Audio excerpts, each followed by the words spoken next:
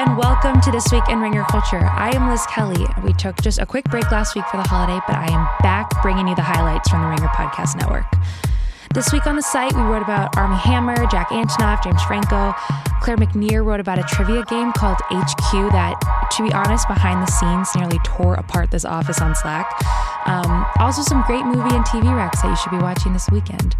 But first, we start with the biggest news of the week and potentially the year.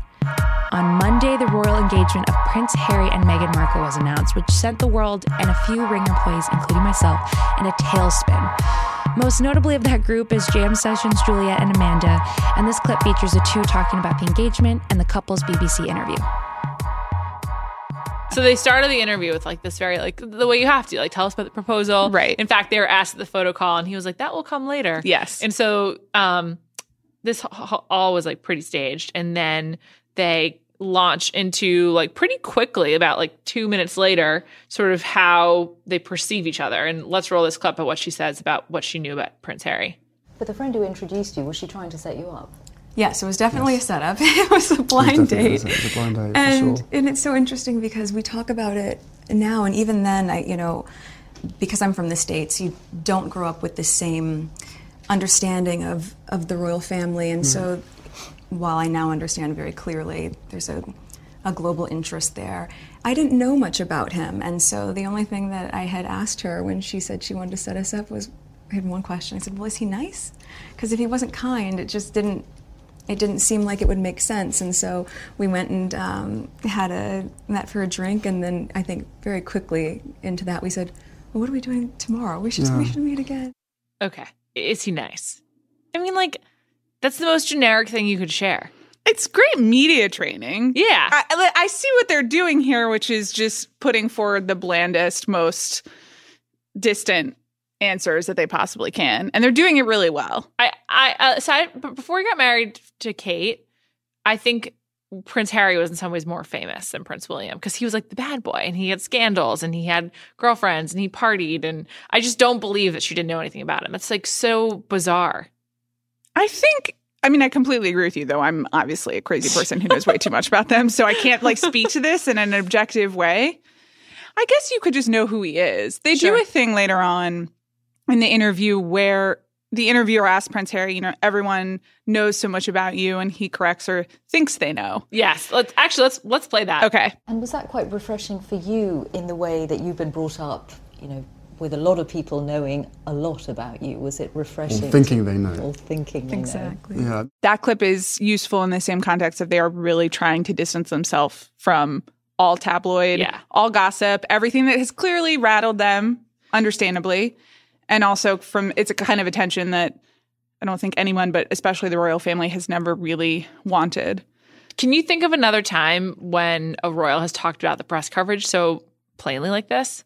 Yes, actually. And it was in the documentaries about Princess Diana. Oh, cool. And it was William and Harry. And with good reason, because their mother died in a press chase. Yes. So they are very clearly affected by that. And it is the most animated that you see either of them, and the most emotional, and even a little bit angry when they are talking about the effect that the press had on their mother's lives. Yeah. And it's really the only time that William ever shows any life behind the eyes, basically. He's so good at it. He's really good at it. He's likable and charming while being very bland. Yes. It's like and I think Harry's good at it too, but he definitely has more flavor to him. Like even he's charming. Yeah. And there's one more press clip that we should talk about. There's a misconception that because I have worked in the entertainment industry that this would be something I would be familiar with. But even though I'd been on my show for, 6 years at that point, and working before that, I've never been part of tabloid culture. I've never been in pop culture to that degree, and lived relatively quiet life, even though I focused so much on my job. And so that was a really stark difference out of the gate. But and I think we were just hit so hard at the beginning with a lot of mistruths that I made the choice to not read anything. That's like a pretty big deal, like not to read anything. I wonder if that's even true. I doubt it's true. But I think what they're trying to do, and I both understand it and also think it's very savvy, is that they don't want to be on this podcast, basically. They don't want to be treated like a gossip story, and they have no choice over it. Sorry, people. Yeah, and I think it's so interesting. There's a at some point Prince Harry talks about she would be ready for the job aspect of it. And there is a job that's built into this, which is really weird. And we should talk more about it. But they're clearly trying to position back into what the idea of how royalty wants to present itself and the kind of public relations that they want after not having a lot of control over it. So get it? Yeah. But it's pretty intense. Totally. I think because she's so good at this and also they've like prepared their answers, it makes them seem like less in love than they may be just because it's like very prepared and like they're so like hyper aware of like the meta narrative and like, is she going to be good at this job and whatnot. He even says it. He says like that he knows she'll be good at that and it's going to be a relief for him. Yeah. I know the fact that she'll be really unbelievably good at the job part of it as well is obviously a huge relief to me because she'll be able to deal with everything else that comes with it. That's like crazy.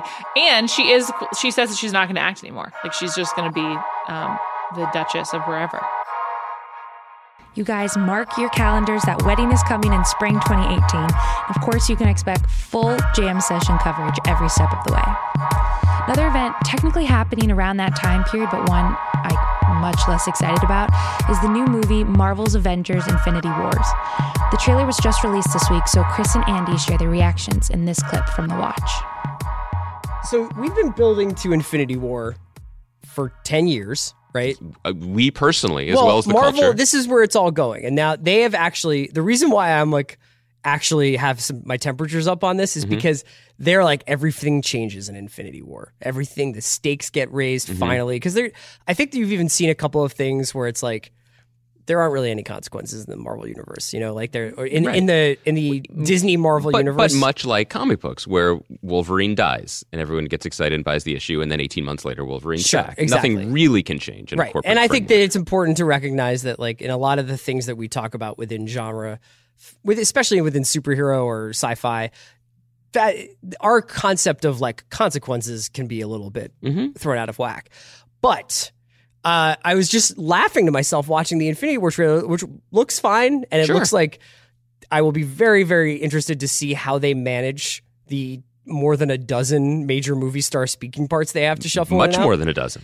Is the fact that one of the things that we've always talked about is Marvel has a villain problem. There's not a convincing enough heavy in this universe to balance out all the good, to the extent that they've even had to, with Civil War, had to try and find tension from within the group of Make the heroes Avengers, villains. Right? But Thanos is supposed to change all of that, and I lolled.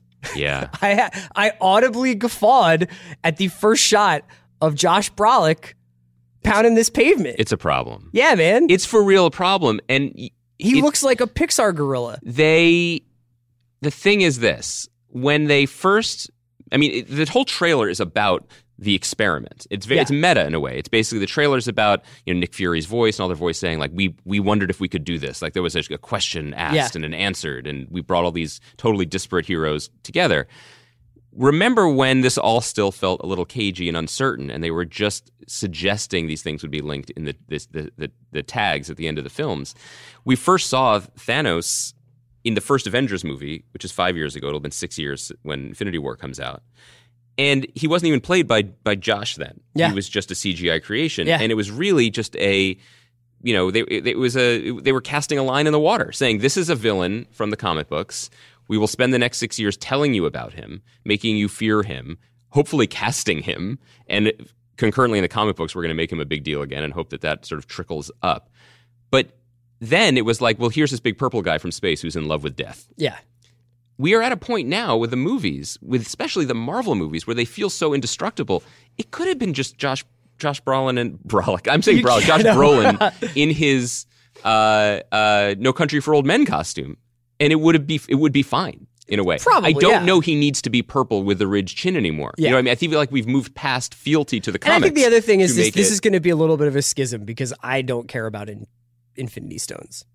I don't understand them. It's a great point. And does anyone care? When he's like, check out these rings, I'm like, you ain't Kobe? I don't know what we're talking about. You don't respect the jewelry? I just don't understand what they do. At the end of the trailer, he's got 2 championships with 3 more to come.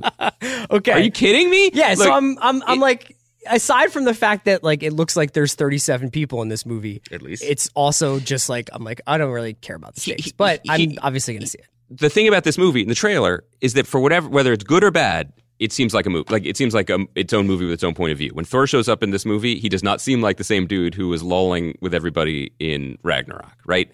It just seems like this is its thing, where we're worried about the fate of the world again, and everyone's going to gather together. A lot of friends are going to be there. Fine. It also makes sense stakes-wise because, unlike Justice League, this has been building.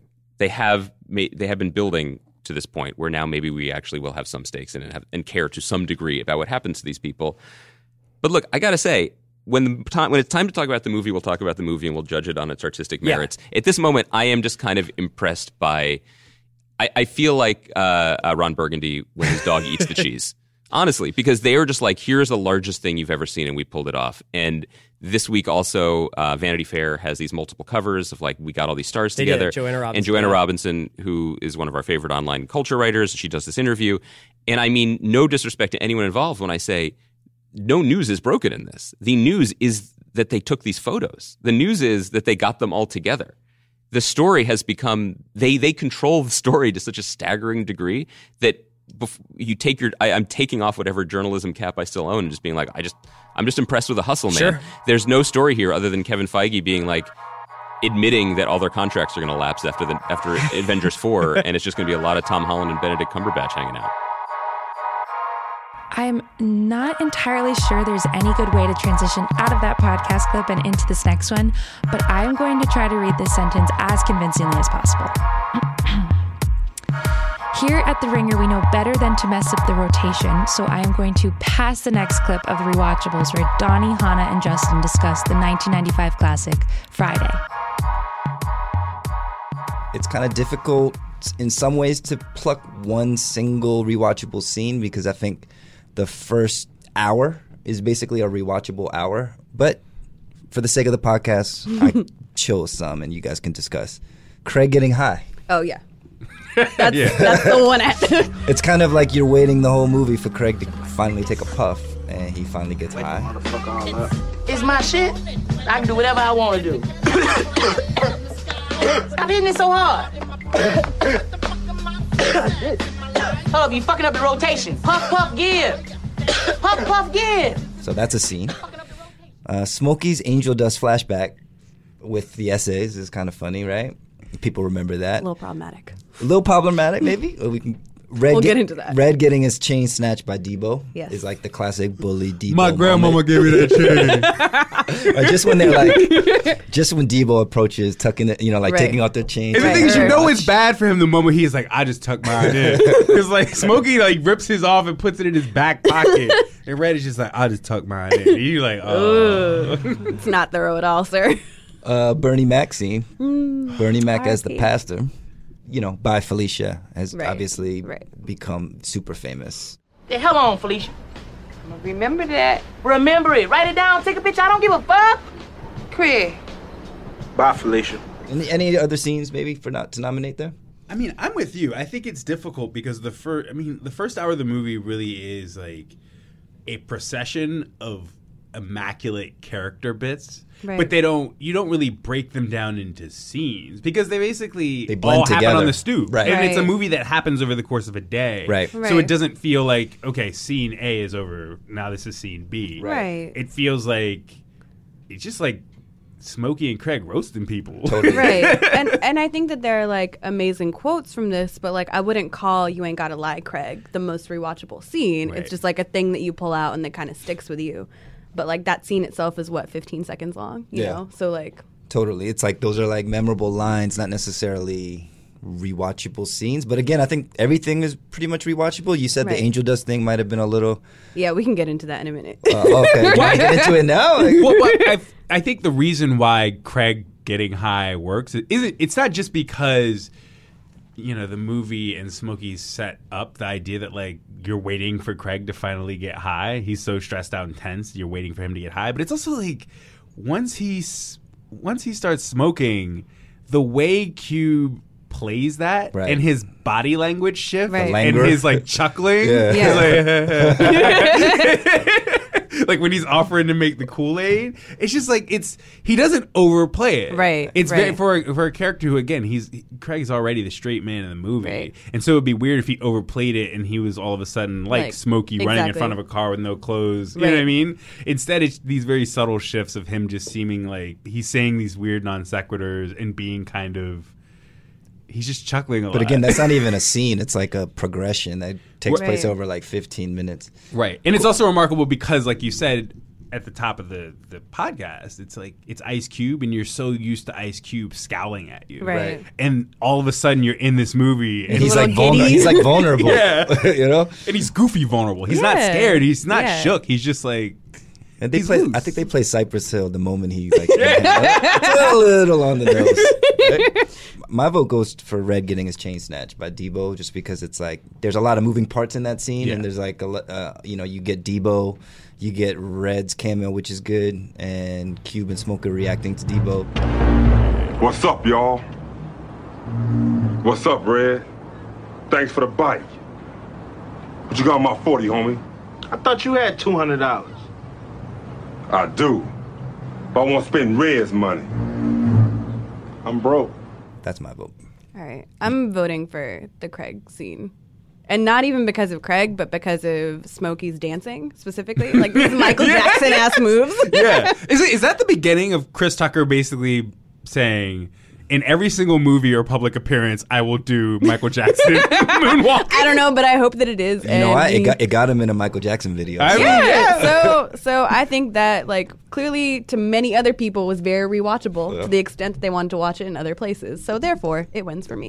Charity, you just gonna say I'm Craig getting voting high. with you of Craig. I mean, of Red getting his chain Wow. snatched. Okay, I'll stand alone. That's fine. Because it's the moving parts, and they're like the core moving parts of the movie, and they set up the end game of the movie, and I just love Debo so. Next up, we have documentarian Errol Morris, who shares a story with Sean on the big picture about an interesting interaction with President Trump. How was your experience with the sitting president when you interviewed him? This may come as no surprise. I'm a connoisseur of irony. Here I have in the green room Iggy Pop, Jesse Norman, the opera singer, Walter Cronkite, Mikhail Gorbachev, and for the pièce de résistance, Donald Trump. What a show. What did you learn that day? It's the same thing I learn every day. Maybe it's not worth going on with it all. No, what did I learn that day? Trump complained because we took Gorbachev before him. Didn't know he was going to become president. We're there to talk about favorite movies. What's your favorite movie? Because this is for the Oscars. And I tried to shoot as much as possible with certain people because I thought, maybe there's a little kind of film that could be made out of all of this. So the piece I used in the Academy Award film was Donald Trump talking about King Kong taking over New York. But we also talked about Citizen Kane. So he's talking about Citizen Kane, and it's kind of amazing. I'm not even sure I know what to make of it. And I have to be perfectly honest that my feelings about Donald Trump are clouded by what you might call his current role as president of the United States. So he starts to tell me about Charles Foster Kane, who he identifies with. And what was Charles Foster Kane's real problem? Was his problem that he was a megalomaniac? Not so much. Was his problem that he treated people around him miserably? Nah. What was his problem? According to Donald Trump, his problem was the woman he married. So at the very end of this clip, I asked Donald Trump, would you have any advice for Charles Foster Kane? And he says, yeah, get yourself a different woman. So moving on, comedian, writer, and producer Judd Apatow is releasing his Netflix stand-up special, The Return, on December 12th. He sat down with Larry Wilmore this week on Black on the Air to talk about improvisation within his movies. One thing I wanted to ask you about is your producing style, too. Because I know you use a lot of improv when you do films and that type of stuff. Do you have a philosophy around that? Are you trying to find like more meaning, or are you just trying to find better jokes? Because there's two different tacks in that, or is it like a combination of stuff? Or you just, do you have I know your movies aren't like Curb, where you just have an idea of what scenes are and that sort of thing. But I know that you do find a lot while you're making the movie as well, too. Right? Well, I always feel like the actor has a lot to give. Mm-hmm. So I'm sure you know this from working with Eddie Murphy when he comes in to do a record for the BJs. Right. You're going to let him do his thing. Correct. And he's going to top what you have a fair amount of the time. If you're working with someone who has an inventive mind. I really respect playwrights who can write a movie and not change a word. Although sometimes I find it's a little stiff. I could feel it's a special type writing. of talent. Your David Mamet's, those type of people whose the words are almost music, the way that it's in there for specific reasons. Yeah. And I'm happy they're not riffing during Raising Arizona. Yeah. Right. So I respect that, but I think I'm a little more of a combination of what Harold Ramis and Reitman and John Landis did, and cool. people like Robert Altman, where you're trying to make something come alive. And I would watch, the first time I saw someone do it was Stiller. So we would do a sketch, and then he would just keep going. Yeah. So if he had a line, he would just try tons of stuff. And I didn't even know what it meant. And his parents, of course, are one of the greatest improv teams, comedy teams, Stiller and Meyer. He must have understood something from his experience with his parents and just understanding comedy that I had never even heard of. Yeah. We would do these sketches where he would, play Tony Robbins. Yeah. And we'd have this, the lines, but then he would just then do 20 more minutes and I'd throw him ideas. Right. And then when I did the Larry Sanders Show, Gary did a variation of that, which is in standing rehearsals where they're really like walking the set. He would keep it very loose. And if anyone had ideas, it wasn't really an improv, but it was just, you were allowed to look for things. Yeah. And I realized, you could do that improv with drama. And, for me, I do a lot in rehearsals where I'll say, okay, let's forget the script. Do the exact same scene with the exact same intentions, but don't do any of the scene. So did you have many rehearsals, or did you not want to rehearse much and save that spontaneity for filming? Or I would do the rehearsals. So, but you would stick to the script in rehearsal kind of? No, I would do, sometimes I would start, the one thing I've done a few times is I would know I was shooting a movie. I would know that my script was about at 60%, but I would just start reading it out loud. Yeah. I guess Mike Lee does like movies where the entire script is written in extended rehearsals over months. And so I might sit with a scene where, Seth and Katherine Heigl are having dinner and she's going to tell him that she's pregnant. Yeah. So I have something that I really need to tell you. Is kind of why I called you. Here goes. I'm pregnant. Fuck off. What? What? I'm pregnant? With emotion? With a baby. You're the father. And there's so many ways he can react to that. Sure. So she says, I'm pregnant. And so now you go, all right, I might write something. So maybe the line in the script is with emotion. And then Seth, ultimately what he said in the movie was fuck off. Because he had some instinct that his character would react that way. And it's 10 times funnier. I think both lines are in the movie. Is that she's like, I'm pregnant. Fuck off. Which is just the worst thing a man can say, right? Right. But I didn't think of it at night alone. Yeah. And so I love that you're getting some other character insight in Yes. that moment because the actor's pulling from their point of view. Yes. And they're there because they're able to do that.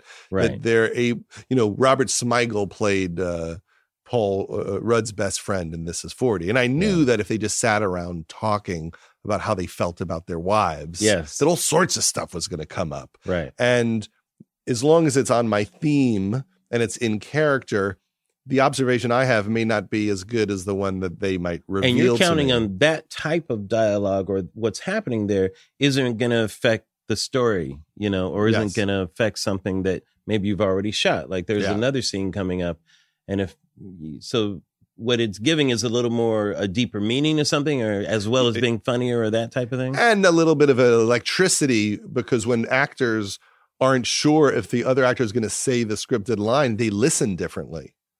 Okay. And so you can get in a little groove because you know your scene, but the second you think, oh, he may not say that normally, he might out of the blue start yelling at me. Yeah. You're really acting. You're reacting. Right. But usually what happens is we write the script, we make the scene as great as we can make it, we shoot it, but then we play, and then you hit editing and you have both. Yeah. And every once in a while, someone says something. We were watching the clip from The 40-Year-Old Virgin where Leslie yells at Craig Robinson, the doorman. Yes. And the great moment is where she just starts going, "You're just a doorman, doorman, doorman, doorman." And that only happened because Leslie ran out of improvs. Right. That's so she very funny. She just started saying doorman over and over again. But we realized, it's this combination of scripted and we make sure we get the point of the scene right. But I understand. Gary always said he wanted to create a space where you had the script, but that something other would happen that was magic. Yeah. Just it might even just be a look. It might, but you want those actors to lose themselves somehow. Yeah. And for the last clip of the week, they are back by popular demand. It is Mallory Rubin and your maester Jason Concepcion with Binge Mode Weekly. They started up again this week, and for their first episode back, they're discussing representation in the Pixar universe in the film Coco. Here's the clip. Shea Serrano, noted New York Times best-selling author, the guy who tells you to shoot your shot, leader of the fuck out of here army, wrote about the nervousness he felt watching the rollout for Coco and the stakes the movie had in a piece called Pixar's Coco thankfully meets its high expectations. He wrote, quote, "The little boy," talking about Miguel, "and everyone else is Latino. And what's more, they are A, Latino, while B, in a movie that is being presented not as a backdoor totem, but as a very real, very legit, potentially canonizable entry into the Pixar universe. Think on it like this. We have been saying for so long that our stories, too, deserve to be told and celebrated and accepted. If, when finally given the opportunity to do so in a big-budget movie meant for worldwide consumption, that story turned out to be boring and lifeless and unimaginative and uninteresting, that would be a very real critical blow. It would be a disaster, for real. It would be the worst possible thing. It would be the reason for those in charge to say, see, told you, now bugger off, little brown people, scurry away back to your Knights of Columbus halls for your quinceañeras," end quote. This is an important and trenchant point, especially today in a world where America seems to be gazing backwards to a time when people of color, anyone who's really not a straight white dude, were pushed to the margins of any kind of narrative or ability to participate in the culture at large. Pixar's house style, then, really is something of a double-edged sword when it comes to the issue of diversity and representation. On the one hand, the studio's computer-generated graphics allow for an unparalleled aesthetic freedom. Pixar's characters can be anyone or anything, and their settings of their films can be yawningly quotidian or jaw-droppingly fantastical and anywhere in between, sometimes in the same scene. On the other hand, if Pixar is capable of making movies about characters of any gender or ethnicity, why then, with notable exceptions, haven't their films been more diverse? Right. I think about the burgeoning esports scene in a similar way. Esports athletes play video games, thus none of the gender-based physical issues which govern traditional sports would seem to be a problem here. A female gamer can click a mouse as fast as a male gamer can. So why are there essentially no integrated esports teams? The answer to both questions is really excruciatingly simple. It's misogyny. It's these old structures that define the fabric of our life transferred into these areas. With Coco, writer-director Lee Unkrich, who is white, took strides to ensure that his film depicted its characters and settings in a responsible way. He said, quote, "The Latino community is a very vocal, strongly opinionated community. With me not being Latino myself, I knew that this project was going to come under heavy scrutiny. Aside, let's be charitable and assume that even if Unkrich and Pixar were making a film about a community that wasn't as numerous or vocal as the Latino community, they would still approach the subject matter with the requisite amount of care and cultural respect." Let's hope. Let's hope that. Unkrich knew because the project did in fact come under heavy scrutiny, particularly after Disney lawyers in 2013 attempted to trademark the film's working title, Dia de los Muertos. The ensuing backlash shook Pixar like, okay, this is not a one-to-one example, but imagine a Canadian company trying to trademark the 4th of July. Right. Imagine the outcry there, resulting in a production that was more transparent and respectful of the culture from which its material was gleaned. Latino Pixar employees acted as sounding boards. An array of cultural consultants advised the production on everything from art design, music, plot, story points, and the attention showed in the final product. Shea again, quote, Coco, it certainly seems, was built by people who wanted to make a movie that relied 0% on going, hey, look at these wacky non-white people doing wacky non-white people things. Isn't it strange? And 100% on going, hey, look at people doing things. Isn't it great? Which is always the best way to handle things. It's good and grand and smart and vibrant. And we get to say all of those things without a Latino qualifier in it, like how nobody said anything like Inside Out really delivered for a white film, end quote. The point about that qualifier is really cutting. The white male experience in America is the default setting. Let's talk about The Walking Dead, which is a show I don't like, but I have watched in my life. When Glenn, Steven Yeun, was killed off, I was saddened, not just because I really liked the character, but because I knew, due to the dearth of roles in television movies for Asian dudes, I wasn't sure when I was going to see this guy again. He's currently the voice of Wingspan on Stretch Armstrong and the Flex Fighters, which basically proves my point. Right. It's not him. He's the voice of a character. If a film centered on non-straight white male characters flops or even is just a middling success, it may be years before we see a similar film get made. Brave, released in 2012, gave us Pixar's first movie with a human female lead. It told the story of Merida, a teenage princess in medieval Scotland, a skilled archer. She refuses to follow the ancient traditions of her homeland and allow herself to be married against her wishes to the son of one of her father's allies. But even here, the issue of representation is complex. Brenda Chapman, who is developing Brave and is still the only woman to co-direct a film for Pixar, was fired, and the production was then handed to a man. Pixar has been making features since 1995. The studio should be lauded for its recent efforts to diversify. But we shouldn't ignore the lateness of the hour, especially in a medium which, as we noted, is not beholden to the same casting strictures that regular films are. And the paucity of the studio's black characters, Sam Jackson's Frozone and The Incredibles is basically it, should not escape criticism. And of course, it's important to note that diversity takes many forms, not just the ones mentioned here. The problem, after all, is structural. As Rashida Jones, who left production of Toy Story 4 over philosophical issues, noted in a recent interview, Pixar is, quote, a culture where women and people of color do not have an equal creative voice, as is demonstrated by their director demographics. Out of the 20 films in the company's history, only one was co-directed by a woman and only one was directed by a person of color, end quote. We have to be able to find the balance between applauding what they achieved with this and still saying, why isn't there more? Right. Why hasn't this been better? What's coming next? It's not enough to say this was an achievement. You're good now. Right. What's next? All right, that is it. That is the roundup for this week. Thank you guys so much for listening. You can find the full-length versions of all these podcasts and subscribe at theringer.com/podcasts.